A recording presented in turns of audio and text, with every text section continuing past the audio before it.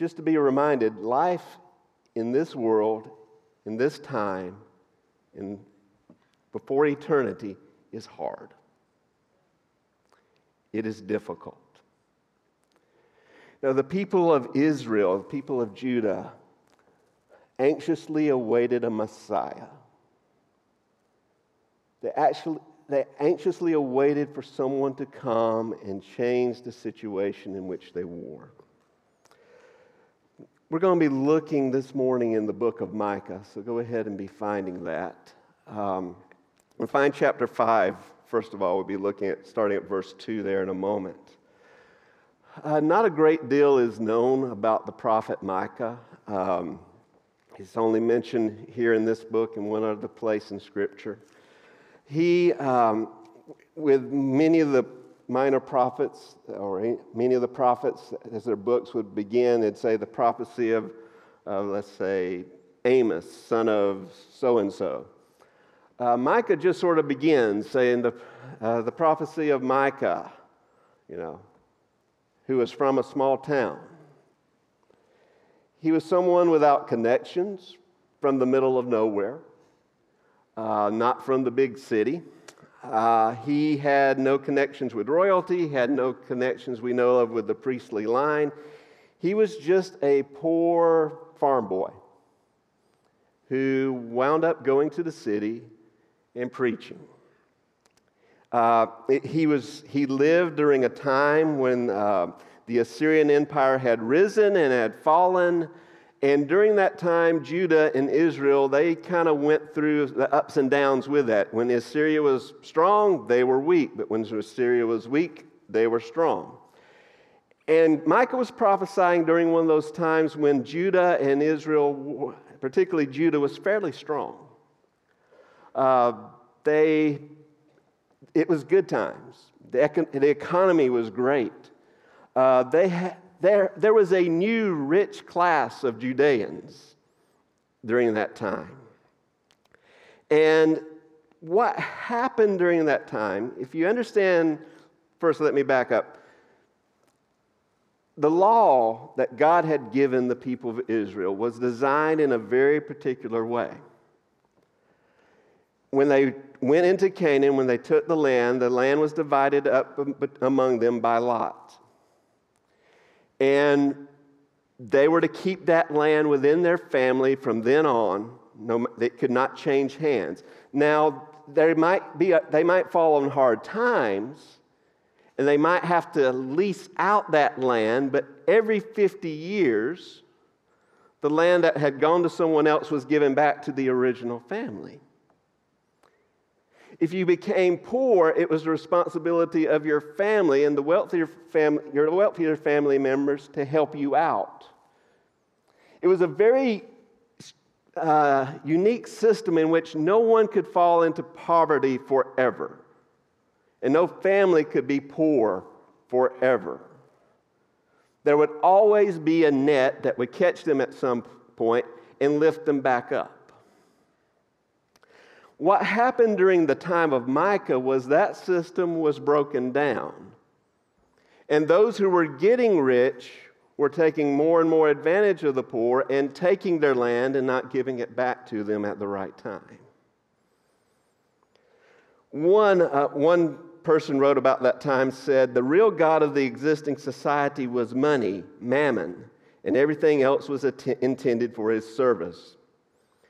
The poor were the main sacrificial victims. All those who had power, whether political, judicial, economic, or religious, used it for evil and for their own advantage. And into that situation, Micah began to prophesy. And his message was a mix of judgment and promise of hope. Now, fortunately for us, I'm concentrating this morning on the promises of hope. And we're going to start off in Micah chapter 5, starting at verse 2. But you, O Bethlehem Ephrathah, who are too little to be among the clans of Judah, for you shall come forth from me, one who is to be a ruler in Israel, whose coming forth is from of old, from ancient days. Therefore he shall give them up until the time when she is in labor has given birth, then the rest of his brothers shall return to the people of Israel. And he shall stand and shepherd his flock in the strength of the Lord, in the majesty of the name of the Lord his God.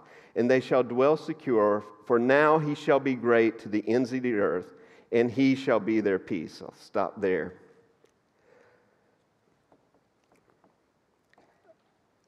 Micah here prophesied of the first coming of the Lord. He prophesied of the Messiah who was to come.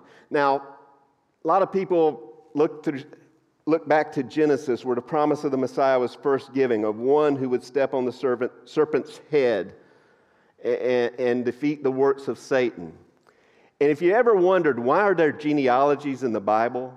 Because I know a lot of you are going to be dedicated trying to read the Bible all the way through, and then you're going to hit the first genealogy and you're going to give up. Okay. The genealogies are there for a reason. They were a way for the people to say, okay, is this child the Messiah? Is this one the Messiah? Is this the one the Messiah? They wanted to keep track of where the Messiah would come from. And particularly when the promise was made to David that there would be one from his line who would reign upon the throne forever, they really started paying attention to that. Micah points to that prophecy, and he gives more details, and he says, in Bethlehem, the Messiah would be born, of the house of David. But Micah also prophesied of the second coming. Look in chapter 4, verses 1 through 5. It shall come to pass in the latter days, that the mountain of the house of the Lord shall be established as the highest of the mountains, and it shall be lifted up above the hills, and people shall flow to it. And many nations shall come and say, come, let us go up to the mountain of the Lord, to the house of the God of Jacob, that he may teach us his ways, and that we may walk in his paths. For out of Zion shall go forth the law, and the word of the Lord from Jerusalem. He shall judge between many peoples, and he shall decide disputes for strong nations far away. And they shall beat their swords into plowshares, and their spears into pruning hooks. Nation shall not lift up sword against nation, neither shall they learn war any more. But they shall set every man under his vine and under his fig tree, and no one shall make them afraid, for the mouth of the Lord of hosts has spoken. For all the peoples walk each in the name of its God, but we walk in the name of the Lord our God forever and ever. Micah's prophecy stirred up hope. You see, for the people of Israel, they lived under constant threat of empires and nations around them. They were passing through a time when they had lived in fear of Assyria. And then they had Isaiah prophesying about this same time, and Micah as well, pointing to another empire that was to come, and that would be the Babylonians, who would take them into exile because they had disobeyed the Lord. But Micah here holds out hope. He prophesied of a time when there would no longer be any threat from other nations. Not because God had destroyed those nations, but because those nations had turned to God. He prophesied of a time that promised hope for the poor who were losing their land, because would be a time that they could sit under their own vine in peace and not worry about losing it.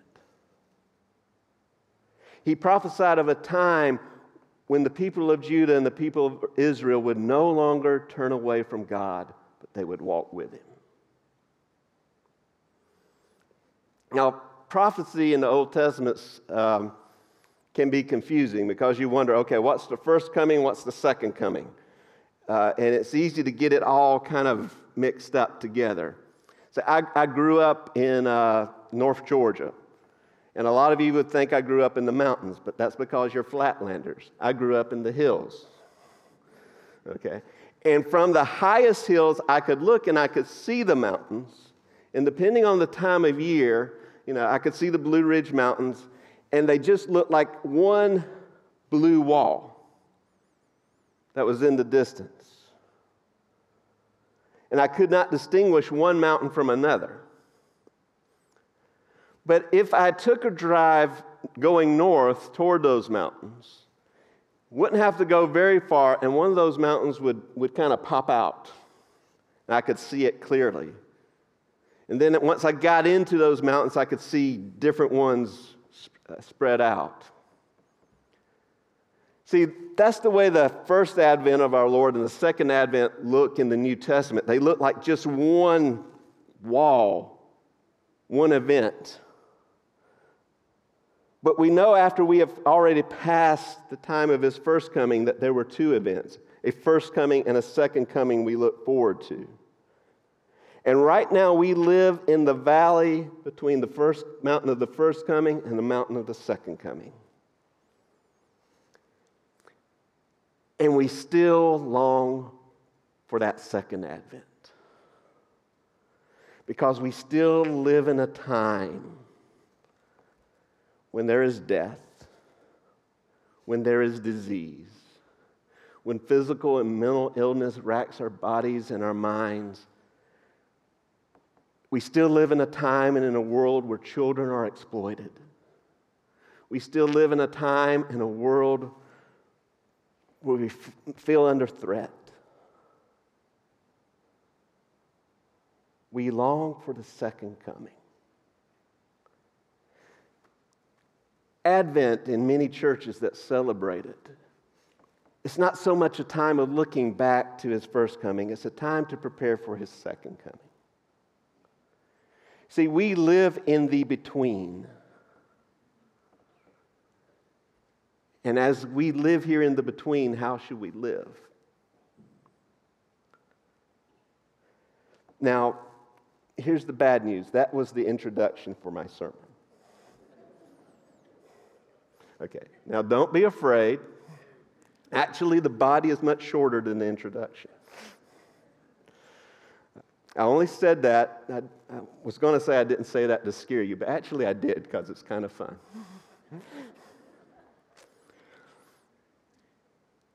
How should we live here in the between? What does God require from us? Turn to Micah chapter 6, verse 8.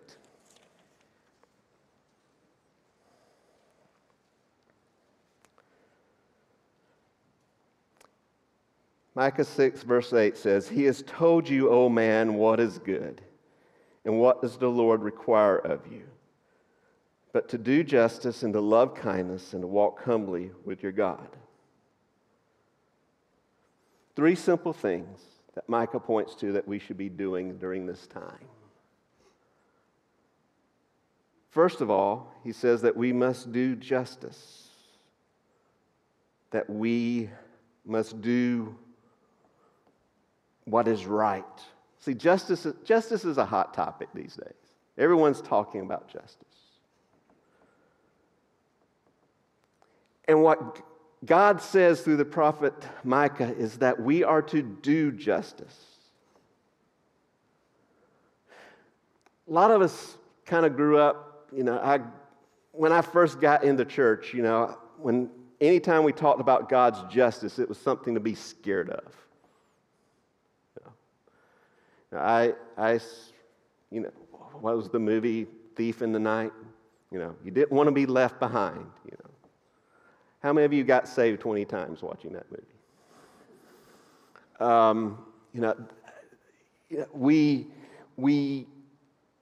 We dreaded God's justice.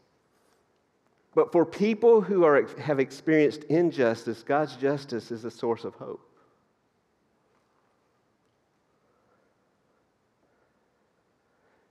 You see, justice for many these days isn't a matter of actually doing anything. It's a matter of, making the right social media post. It's a matter of not saying the wrong things. But for God, doing justice is what's required. It's not enough to just say the right words. It's not enough just to fly the right flag. It's something we're supposed to do. We're not to show partiality between people. We are to treat everyone fairly. If you're in business, you're to pay a fair wage. You're to charge a fair price. That's what Scripture talks about in terms of justice. Just simply treating everyone with the dignity that comes from being created in the image of God. And God expects us to do justice. And where there's injustice, He expects us to fight against that. He also tells us to love kindness. Now, this word kindness here in the Hebrew, it is a loaded term. It's difficult to translate just with one word into English. See, it's the same word that's used in the Old Testament to speak of covenant love, of God's covenant love for His people. It speaks of our relationship with God and our relationship with other believers. That we're to love Him and we're to love others. And that we're to demonstrate that love in kindness. We are to be constantly and faithfully kind in how we treat each other and love one another. Now, I'm afraid that if there is one thing that infects our culture that is also spreading like a virus among Christians, it is unkindness. You get online and you see Christians get into debates with either one another or with lost people, worse. And it's no longer trying to win others to our way of thinking. It is, we're trying to own them. I think that's the word. I'm a bit old, but yeah, I think that's the word. I mean, we're trying to get one over on them. We're trying to get the best insult in, the best snark in. We're trying to just make them be quiet. We're quick to judge and condemn, and we don't dare listen because listening is actually a sign of weakness. And none of that's biblical. God expects us to love kindness, to delight to show it. And then third of all, we are to walk humbly with God. Humility should be easy for us to come by. Because the only way we are in right standing with God is because of His grace. It's not because we were so good, not because we were so great,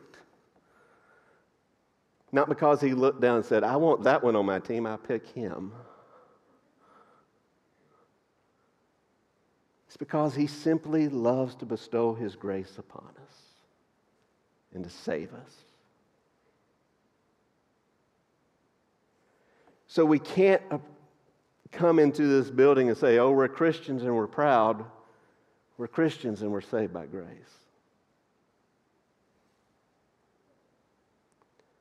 So we need to lay aside our pride and walk humbly with God, knowing that we are His because He's made us His. And then we're to live with the power and strength that God gives us to obey His will. You see, the other thing that we should be humble about is that no matter how hard we try, or at least it's my experience, no matter how hard I try, I mess it up at some point or another. I get it in my head, okay, I'm going to get through this day without getting upset driving to the office. It doesn't take long. I go out my subdivision, I get to the end of Richardson, and someone's making that turn too sharp. Figure out if I ever have a head-on collision, it's going to be at a stop sign. And I get upset. I say to myself, I'm going to get through the day without getting frustrated by the little things. I mean, I could get hit by a car and I'd be, oh, praise the Lord, He's going to take care of me. You step on my toe, I'm out coming after you.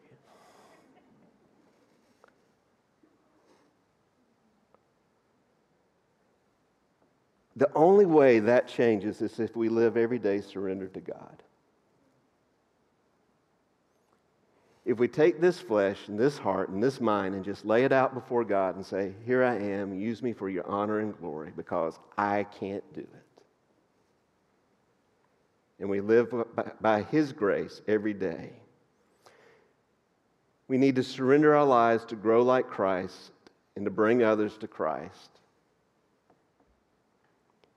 and to fit into His plan to reach all the nations for Christ. And finally, if you have not already, the way to walk humbly with God is to trust Him as Lord and Savior. See, the gospel is offensive. See, no one's offended by a baby in a manger. Everyone gets, warm, fuzzy feelings about a baby in a manger. It's that He had to die on a cross for our sins that really gets people upset. Because that says we can't save ourselves.